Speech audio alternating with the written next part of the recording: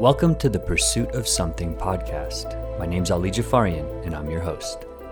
The Pursuit of Something is not your typical podcast. There's no theme or simple focal point, but rather an attempt to pursue what's currently in focus. It's a podcast for people with questions. We'll go deep on a wide range of topics with the intent to analyze and break down the human experience. I'm glad you're here, and I hope you enjoy the content. Welcome back, folks. Ali here with another episode. Today, I have Mr. Ryan Jordan, a good friend, a client of mine, somebody that I've met and worked pretty closely with the last couple years. And I don't say this lightly, but Ryan is one of my quote unquote favorite clients, particularly because of the way that he kind of shows up and also what he does. He has a very interesting business around backpacking and growing a community in that world. And he also has an interesting story on how he got there. So I am very honored and pleased to have you here, Ryan. How would you like to introduce yourself? Thanks for having me on the podcast, Ali. I'm really glad we're talking today because I know you are pursuing a deeper connection to the natural world. And that is my theme, my passion in my life is pursuing and helping others pursue a connection to nature generally and wilderness specifically. So that's who I am and what I do. Beautiful. Is that who you've always been? For the last 40 years, it's been the dominant theme. Wow. Did you grow up that way? I grew up outdoors, fishing, hiking. I was in the Boy Scouts, but I didn't understand the depth of connection with nature and its benefits on the human psyche until I got more immersed in it as a college student. So college is about when it kind of hits you in a more meaningful way?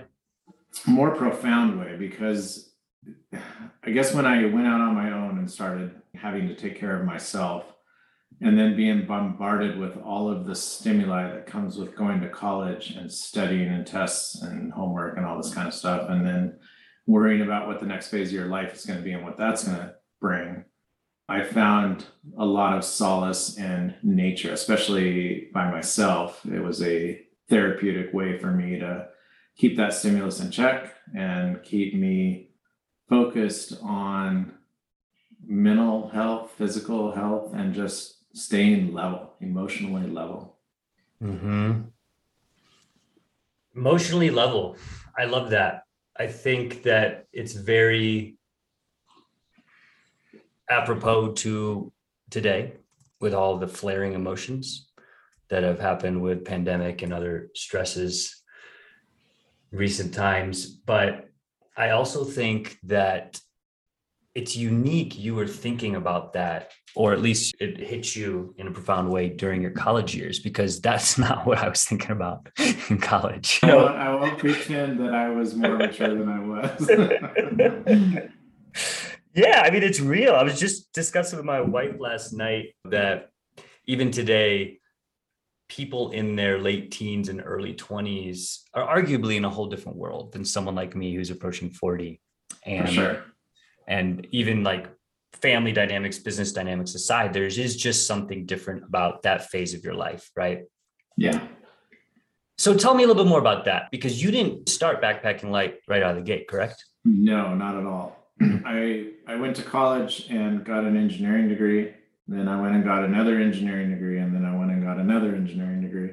So I spent 10 years between undergraduate and graduate school with the idea that I was going to be a university researcher or professor.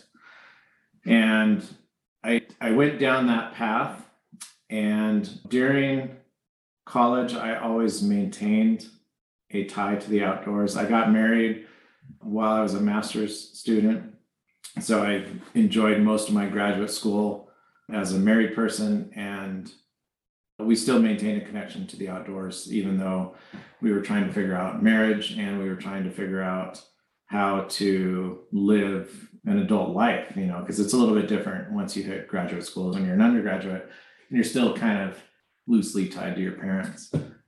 So after graduate school, I got my dream university job and realized that very quickly that this was an exhausting endeavor to try to seek out the golden calf of academia, which is a tenure track position. And so I lost my connection to the outdoors somewhat during that time because it was so difficult to balance. I had a son and a family, and now this job that turned into a grant writing machine and a research machine rather than something that fueled my passion. And I felt my soul slipping away a little bit.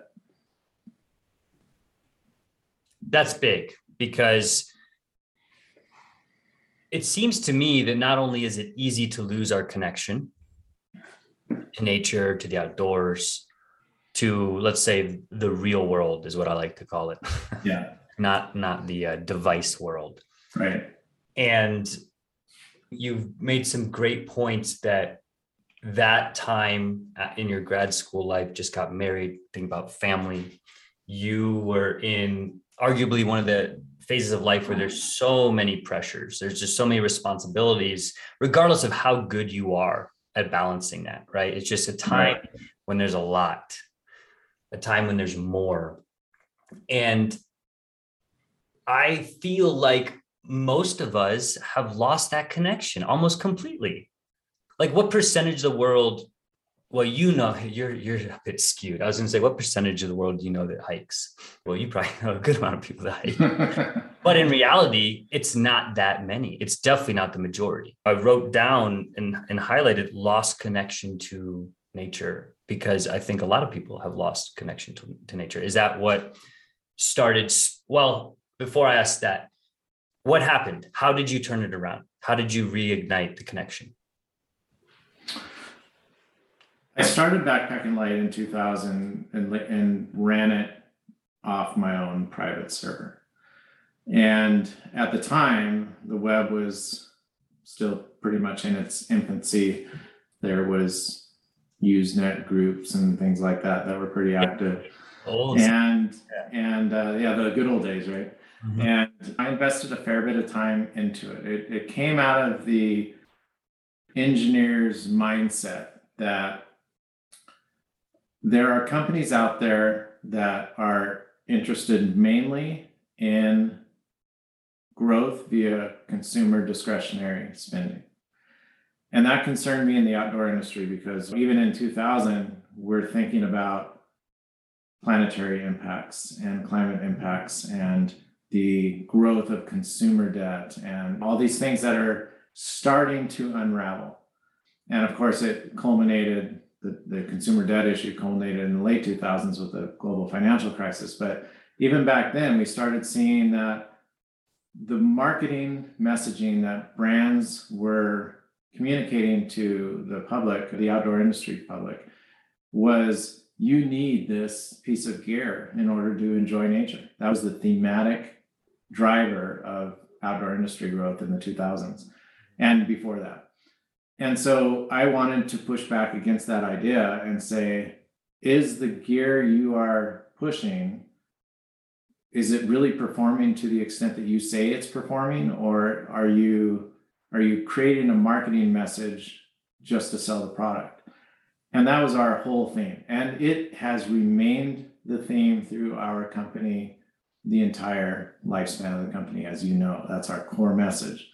And so it turns out that when we started not being a marketing partner for brands and we started writing independent journalism targeted to the consumer, well, people like that. People appreciate that. They start to trust you. And then all of a sudden there's this flywheel of ideas that come out of that to be consumer advocates. And there's a tremendous reward in being an advocate for a consumer rather than a marketing megaphone for a brand.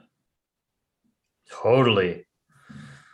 Man, I love that, because it obviously it applies to your niche, your world, but it applies to everything, man. That's why you see these big brands, like the big ones, which I don't really have a dog in the fight to criticize them, but even if they're selling soap or pizzas, they're trying to humanize things and get to this. They're attempting to get where you are, which is we're actually writing the truth. That's what independent journalism is, instead of the cheesy, more sleazy traditional marketing. That's right. I want to circle back and comment on your question about how many people actually hike. Mm-hmm. I live in a national park town.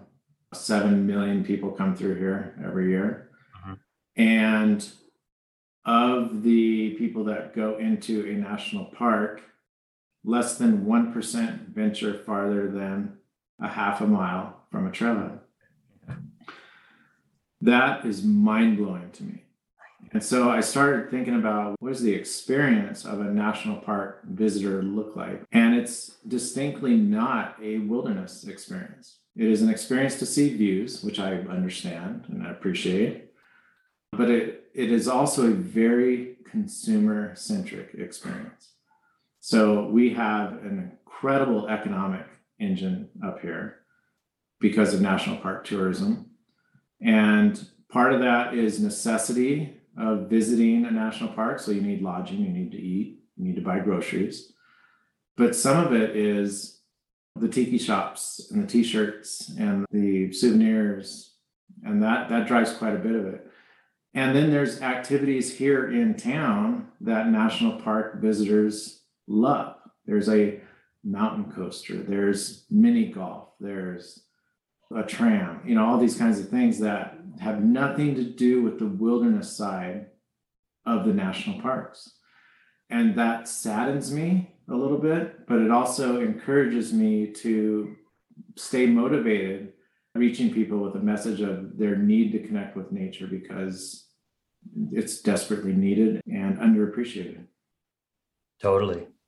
It's a great point. There's the consumer side, which in some way does support the growth of the parks. But to your point, it's not the focus. We get lost in the t-shirts, the propaganda, where it's like the real human experience, the connection is going into the park and actually experiencing the park, walking it, hiking it, staying overnight in it, right? I think this is a great opportunity for you to share a memorable experience you had, and be as brief or detailed as you want, where it was a raw connection with nature. Does something come to mind? Yeah, absolutely. My son and I, when he was about 10, I believe, he and I went on a backpacking trip in the Montana Beartooth Range, Absaroka Beartooth Wilderness. And we got rained out. So it turned into a fairly miserable trip, characterized by thunderstorms and rain turning to snow. And so we bailed a day early, and we had the option to either go home or do something else. And even though the weather was terrible, his idea was that I want to go home and take a bath and get warm and whatnot. Mm-hmm. So we drove back home. I lived in Bozeman, Montana at the time, and we happened to be in Cook City. So we drove back home through Yellowstone National Park and past a geyser, and then past a herd of bison, and then past some elk. And he's looking out the window and saying, I don't think I want to go home. I said, okay, what do you want to do? And he said, I think I want to explore Yellowstone a bit. And so by now it's coming down hard. It's snowing. It's 29 degrees. And it's way more miserable than it was the day before when we were hiking. And he's connecting to the natural world and says, I want more. And so to me, that's a bit of an eye-opening dad moment, but it's also some insight into human psychology that the more time you do spend in nature, the easier it is to trigger these visceral responses that make you want to spend more time in nature. Totally. Oh, that's amazing. It just instantly reminds me of the last 2 times I've spent a decent amount of time in nature and definitely unplugged a bit from normal life. It's been really hard to get back in. And in a way, like I say, a good way of getting back into normal life, where to your point, I'm like, I want to go back and do that a bit more. I want to spend more time there, the mountain. And There's also something really cool about that story, Ryan, as it relates to children, that they grow up admiring nature. It's their playground, right? Whether it's the animals or the trees. I imagine you spent time in trees as a kid. Is that true? Oh yeah, I would love tree climbing. Same here. My mom had to yell to get us to come down and eat dinner. Right. We were so far up there, parents scared of us falling. And those thoughts didn't cross our mind because we were like, this is our playground. We were designed, That's right. right? I had no idea why my mom freaked out when I got 5 feet off the ground, let alone 40 feet up in a tree, which I had no issue with at all. Now I see people doing that and I'm like, you need to get down. I understand it now.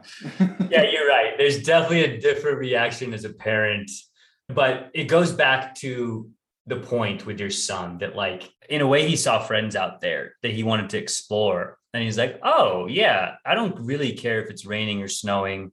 I want to learn more about them, or I want to go do that trail again, because the natural inspiration triggered. Whereas as we grow, back to your original point, and as we start to lose touch because of all of life's other competing priorities and the distractions, we forget that. We simply forget that, like, this is how we were designed to exist. Yeah, for sure. I do think we forget it, and we do go through periods where we become detached from nature.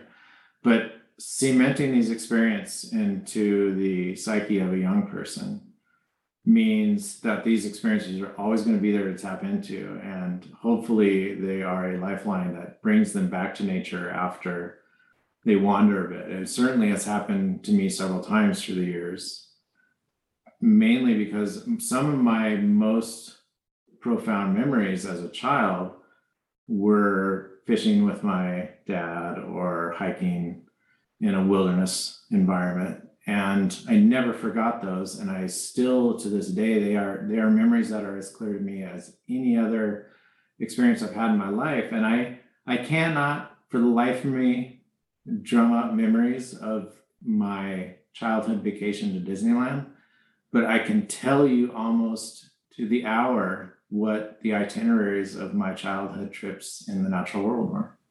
For sure. That's beautiful. Yeah, man, I can relate. Let's transition back to Backpacking Light. So to give the audience some context, you started this in 2000, which is amazing. I didn't know that. So technically, your site is over 20 years old in a very mature way. You have thousands of active users, and you're not only educating, you're curating discussion between other advocates, people who are passionate about this. And you're fighting the good fight. Like I said, you're standing up, you're promoting products you believe in, you're writing authentic articles. We've joked around. I've even given you like strategic advice. I'm like, dude, your free articles are way too long. And that just goes to show your character, that you and your team truly care. You are putting out authentic content that creates actual value, and you're not really asking that much in terms of financial commitment. So tell us a little bit about this, and you can take it anywhere you want, but I think if I were to poke at this, I'd say, well, what's it been like now growing a community, especially as the pandemic has been unfolding? Has there been some healthy shifts in more people hitting the site and wanting access to this information in a way, or has it just steadily grown and is it evolving in an organic way? It's dominantly an organic evolution. We started it in 2000. We became a membership community, a paid membership community in 2003. Mm-hmm. Okay, so this model's been in place for us for a long time. Yep. Now, in addition to memberships, we've dabbled in other revenue streams, network advertising and affiliate marketing. And we have a guided trekking program up in Montana, and we've done a print magazine and have conducted film festival. We've done all kinds of stuff. Mm-hmm. Memberships has been our North Star through the whole thing. And part of that is people have a natural desire to engage with other people. We're social creatures. the internet is a terrible place. And membership communities in general, I hope, and Backpacking Light specifically, thrive when they're curated and bring people together who care passionately about something. And the nice thing about a membership community is there's a sense of safety and privacy inside that allows people to just be people and be human and have a healthy respect for each other and empathy and humility. That's just not there on Twitter and Facebook and in open communities. Right. Yep. So to me, that's the steady part of it. And the organic part of it is when someone finds a good, safe space like this, they'll invite others. And that has been our dominant community growth mechanism through the years. Now we've done other things. We do SEO. So we try to attract people from search engines. Mm-hmm. We do paid ads. We do a variety of different marketing things to build awareness of the brand. But ultimately, our business model is really built on developing a sense of trust with those people who do not know us yet. And they can take as long as they like to develop that trusting relationship. And this speaks back to, you're giving too much away. But I don't see this, not everybody who comes to Backpacking Light is going to become a member, but at the same time, we are out there to serve a purpose, which is to help people thrive outdoors. So do they have to be a member in order for us to serve that purpose to the broader world? No, not at all. And if we only focus on paid membership and helping those people, then I think we're missing an opportunity to have a greater impact across the world. 100%, man. I honor the way that you stand behind those values because not a lot of people do. I've personally worked with tons of membership site operators over the years, and very few have that sort of core value and integrity in place to say, we are going to give as much as humanly possible, which is beautiful. Something else I wanted to note is that while you just gave a nice overview of the digital side, tell us a little bit about how you also balance and offer in-person events, because that part I actually don't know a whole lot about. And I am a future customer if I didn't tell you 10 times already. Yeah, you bet. I mean, we've done a variety of in-person events through the years. One being a film festival, which allows us to connect to local communities and give something to local communities. We've done instructional clinics and we've done guided treks. All that kind of got shut down in the pandemic. So we're in the process of resetting our business vision for those programs. I'm in a different city today than I was before the pandemic. And there's a whole bunch of different opportunity now here for in-person events that gives us a whole new idea of what revenue could look like with in-person events. In addition, the people that are traveling through my town are a lot of hikers, a lot of backpackers. The number one membership region for us is the Front Range of Colorado. Mm-hmm. And those people come up to Estes Park and go hiking and backpacking in Rocky Mountain National Park. And so we're really looking forward to connecting with them on a more meaningful level. So you've done the guided treks. Obviously, the demand will increase now that you've relocated to Estes Park. And what are those like? These are like 3-day full experience overnight, right? Yeah, I don't think, at least not today, it's not in my plans to guide out of Colorado. My outfitting and guiding permit is up in Montana. I plan to keep it up there. Got it. The region we guide in is raw wilderness. And we spend a lot of time off trail. We spend a lot of time surrounded by really big mountains. And the weather's a little iffier up there. So it's kind of a more advanced offering. But at the same time, we do offer different levels of instruction. So our basic course is a 4-day guided trip, predetermined campsites, mostly on trail. Now, some of those climbs on that are hard and they go over big mountain passes and you see some very dramatic scenery. But for the most part, our goal is to help people see wilderness who normally wouldn't or couldn't do it on their own. And then we have higher level treks that are various levels of challenge that the participants actually plan themselves and have to do the route finding. And there's lots of off trail travel, and some of it is very difficult. And that's the raw, more advanced wilderness experience. And yeah, you can do that here in Colorado, but the logistics are a little more challenging. And to me, Colorado offers tremendous backpacking and beauty and incredible trails, but it's a little bit different than Montana, because Montana is just, especially the Absaroka-Beartooth Wilderness, it's raw, it's less refined. It is a different vibe altogether.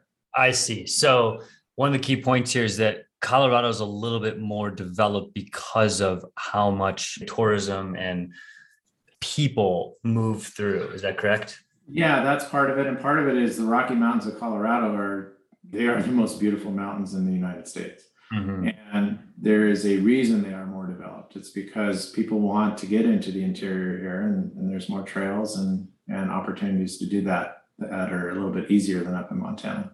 Mm-hmm. Totally. This is kind of a random question, but I feel like asking it. Have you ever been inspired to live off grid for long periods of time, like weeks or months? Yes, is the answer. I always have to question my motivations. Today, my desire to live off grid is mainly to escape from the constant stimuli that's coming in. I think when I was 30, my desire to live off grid was to have the experience of living off grid and just being in nature full time. I think I'd still like to try it. But as I've gotten older, I've become more social. And especially when our company transitioned from an in-person company to a remote work company in the early 2010s, my desire for social connection with my employees and other people has definitely gone up as I've gotten older. So I don't know if I'm totally good with like going off into the woods and living like Thoreau, but maybe, I don't know. Yeah. I feel you. Are you introvert or extrovert? I'm an introvert, hardcore. I figured that. I have a similar thought where I'm like, right now, I'm very intrigued to live that life. My wife and I are like, as we speak, trying to plan for a home that offers a bit more land. We're in the suburbs right now. Mm-hmm. And my soul is asking for that. I try not to convince her, but it's what I want. And I'm done like hiding that. And because usually the fear will come in, right? The fear of like, well, will the kids have a great upbringing because they don't have tons of neighbors around? Will it feel more isolated? And all these like psychological fears that are natural. But it's interesting with you because you have some freedom now. Your son just went to college, right? He is 23 and in grad school now. Oh, he's in grad school. Okay. So you've had some time with this. And to your point, which is a great point, you're realizing the value of social connection, which is actually something I've been waking up to or re-waking up to as well, is that for us introverts, we certainly can recharge being alone, and nature for you and me, that's about as great a recharge as possible. Then at some point you're like, oh yeah, I guess I miss some humans in my life. The thing with being an introvert and desiring social connection is that you desire social connection from people who can give meaning to your life. And so extroverts have an amazing capability to be tolerant of a lot of different personality types. I don't think introverts do. I think introverts are seeking meaningful, deep connections with fewer people. And that's kind of what I'm talking about when I'm looking for social connection. I am over going to dinner parties and events where everybody asks you, hey, what do you do? How many kids do you got? How big is your house? All this kind of stuff. And so like this conversation we're having right now is the type of deep, meaningful connection that I appreciate and I crave, that makes me nervous about going off and living in the woods. Now, to your point about you want some land and some space and deeper connection to nature at home, I totally relate to that. And I would love that. Right now we live in a condo development. So we're in a multi-family building, and there's 8 families who live here. We're the only ones who work from home. And so I walk out the door and I was like, where are my neighbors? And I was so looking forward to like social connection in the living community. But it'll get better in the summer. But I also wish I had a piece of property somewhere so that I could enjoy the contrast between the two, because I think that is really what gives you value, is experiencing contrasts. That's why I love nature so much right now, is because it is so different than my day-to-day life, that contrast is incredibly therapeutic. So the idea that I could, leave my condo and go to the cabin in the mountains on the weekend is really appealing as well, because I don't want to hear traffic and I don't want to hear the rumbling of the garage door or whatever it is. It's a sense of quiet. The contrast would be really, really nice to have in my life. Mm-hmm. I never thought about that way. Thank you for that. The contrast. I've been thinking about it a lot lately as pretty binary. So you're in nature or you're not. You're plugged into tech or you're not. And we both share the similarities, right? Where we have professions related to software. I'm a software engineer. You're a previous engineer with multiple degrees. So there's this toggling back and forth, especially as introverts, like we discussed, like, I need my time to recharge. But when you say contrast, it makes me think that there's a distinguishment there. However, they can blend. They can be harmonious. Right. Is that what you feel? I do feel that, yeah. And it's immensely challenging to discover that harmony. I'm not going to pretend that I've figured it all out. Mm-hmm. Yeah, I'm with you. Anything left unsaid in terms of backpacking light, just connecting with nature before we move on to some fun questions? Yeah, back to when I was talking about kind of our company purpose, which is to help people thrive outside, and then tying in some of the motivation why we started the company in the first place, which was to be consumer advocates. And now we've seen the internet grow up and become this chaotic mishmash of stuff where everything now seems to be tainted by commercial interests. And so if you go on the internet and I'm shopping for a pair of shoes and I type in Google La Sportiva Ultra Raptors or whatever shoe I'm looking for, I'm going to get a lot of information about those shoes.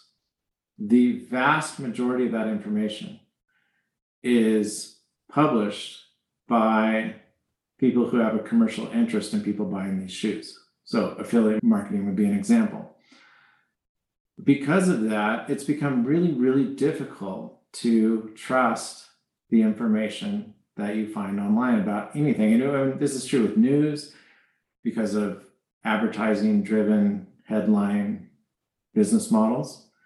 It's true with products because of affiliate-driven business models. And so we're really trying to crack this nut of how do we break through all this noise with information that's actually trustworthy and not written by a marketing copywriter or an AI bot, and provides real deep value for people, because ultimately that's what we believe helps people thrive outdoors. Saving money on gear you don't need, buying the gear that actually is the best rather than, you find the headline of best tints of 2021 or whatever. And so that's really our messaging mission, is to create something that people trust, because I think trust is the bottom of the pyramid that provides the foundation to people engaging with you as a brand. If they engage with you as a brand, they get value from you.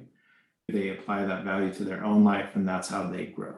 And that's ultimately what we want to be part of. It's helping our people grow. Totally, man. So that's what's in focus. I forgot to even ask you. That's funny. Okay, so let's stay here for a bit, because you mentioned a few things. The first thing, which you said previously, and I want to agree with, is that the internet is a terrible place. I was just having this conversation with one of my other business partners this week. I made a comment around that, and I don't think many people know that. I agree. Totally agree. I think many people trust the internet. Their default for learning something is Google or YouTube. We've stopped problem solving because the bots are so accurate, the AI is so accurate, especially for facts, right? Like who even owns encyclopedias anymore? It's like they just whip out the phone, Google away, and then it makes people feel smart when in reality it's actually using your brain less. So there's for sure getting dumber in a way. Now, back to the terrible piece though, you live in a world where you have a business that has a huge online aspect. And like you said, even though you are promoting this authentic message rooted in trust, you still have to get it out there. And so now you have to kind of cut through all the things, right? The Google algorithms, the affiliate barrage, where there are some affiliate systems that are pretty decent, and there's others that they're just about the bottom line. How can they make a buck, push things out, send out emails? It can be a nasty business, right? Yes. Yeah. And so tell me a little bit more when we really start talking about this trust, like how have you pushed through that? Because I get fatigued in our own business. And even when people start talking about this, I'm like, with the way that social media is evolving and like the TikTok evolution, I'm like, I don't know. Like, how do you push through? Because the competition's so fierce and you're literally fighting against bots. You're fighting against censorship. You're fighting against human agendas. So what is the strategy just to get laser focus? Is it back to the journalism?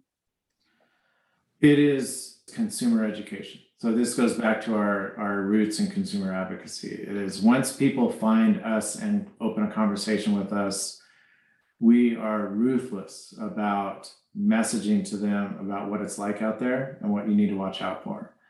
And it comes from a motivation of seeing so many people spend so much money and go into debt buying all the things.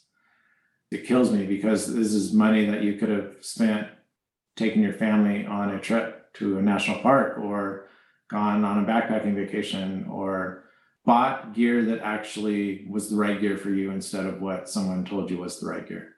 So we are educating our customer base about how business on the internet works. And so we are telling them how affiliate marketing works. We are telling them where advertising comes in and makes publishing messy.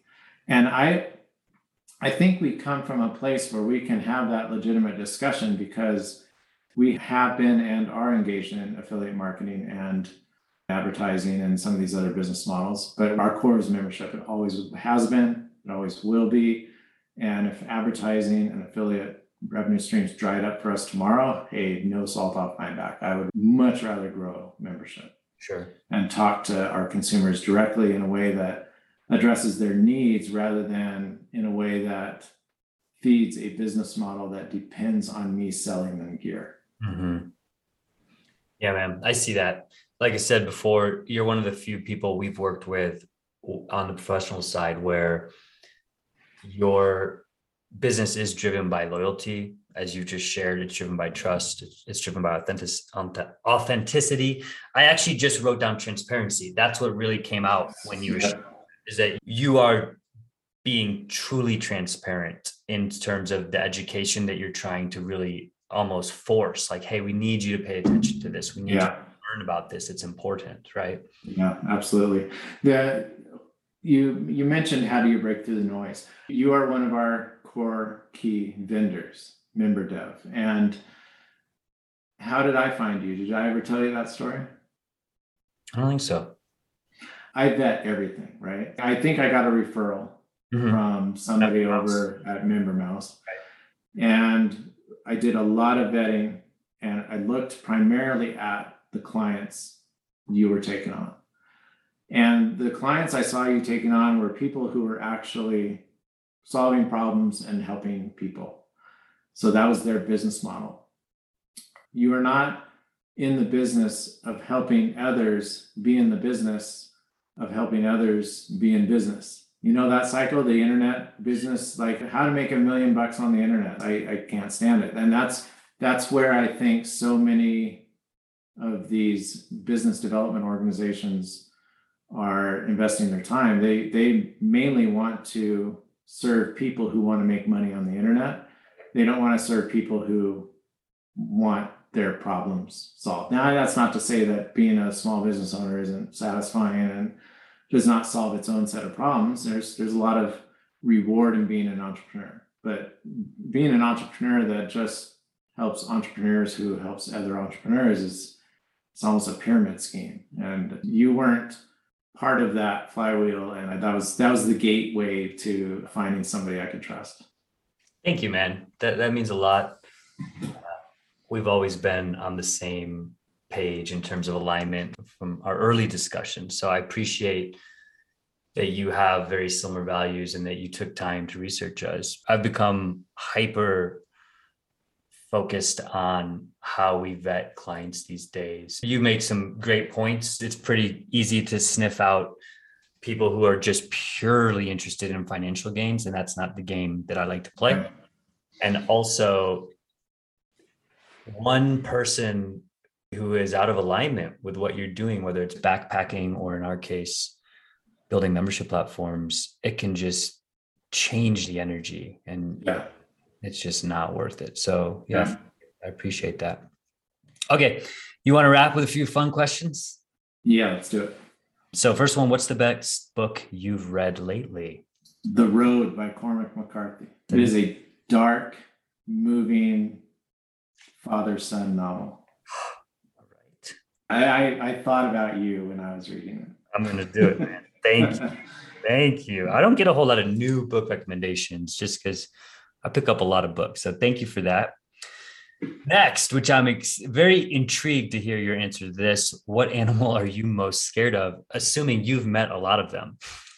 I have met a lot of them. I have to say two. One is obvious. It is any animal that is small enough that you can't really see, but bites, punctures your skin, and injects saliva into your body like a mosquito or a tick. We're seeing so much growth in biting insect-borne disease.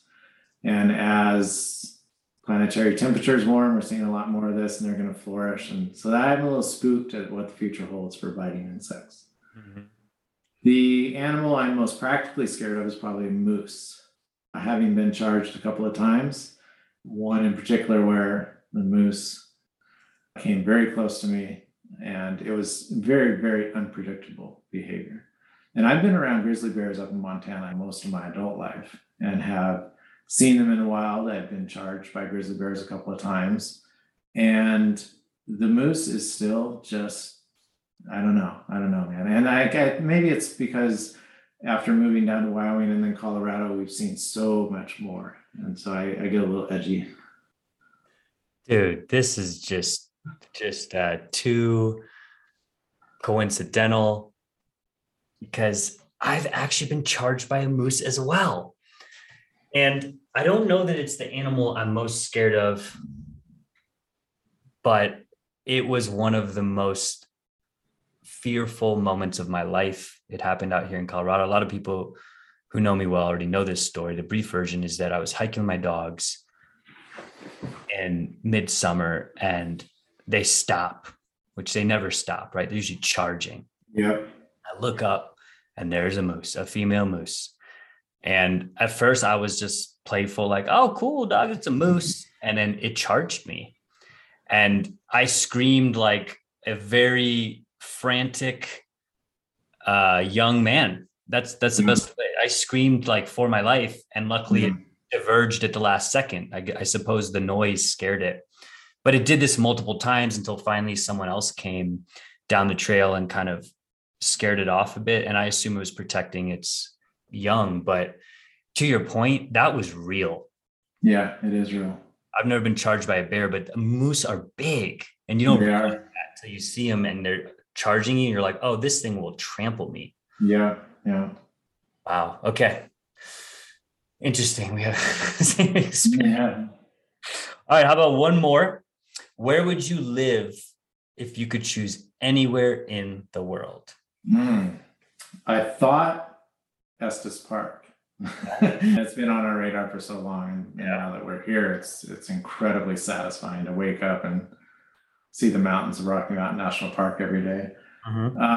So that's my practical answer, but my lofty answer is either remotely and on the South Island in New Zealand or Iceland, or in a Scandinavian country like Sweden or Finland. And again, it is based on a motivation to be out in a place where you're surrounded by an immense amount of natural beauty. Great choices. I've seen all those places with exception to Iceland, which is on the top 3 on my list right now. And yeah, I joke with my wife a lot that I want to retire in New Zealand. That was one of the most memorable experiences I've had. They're also kind of isolated. So I feel like it's a country well designed for introverts. There's a lot of people here who to some degree appreciate isolation because you're removed from the world down there. Yeah, and I love the small town vibe. Estes Park is the smallest place I've lived in. There's about 7,500 people live here. Mm-hmm. And then 7 million come through in the summers. But, outside of the summer months, this is a really small, tight, lovely community. And that I really, really love. And I did not understand the depth of that when I lived in Bozeman and Laramie. And if I moved to one of these other countries, I think I'd want to live in a small village and enjoy that community rather than the city. But I want to live close enough to the city because I do still appreciate arts and culture. Sure. Yep. That's the balance, right? That's always the balance. Well, Ryan, thank you. This was amazing. And I appreciate many things about you. So thank you for spending some time with me today. It was very enjoyable. I appreciated it as well. It was a lot of fun. Awesome, man. Well, until the next time, talk soon. Cheers.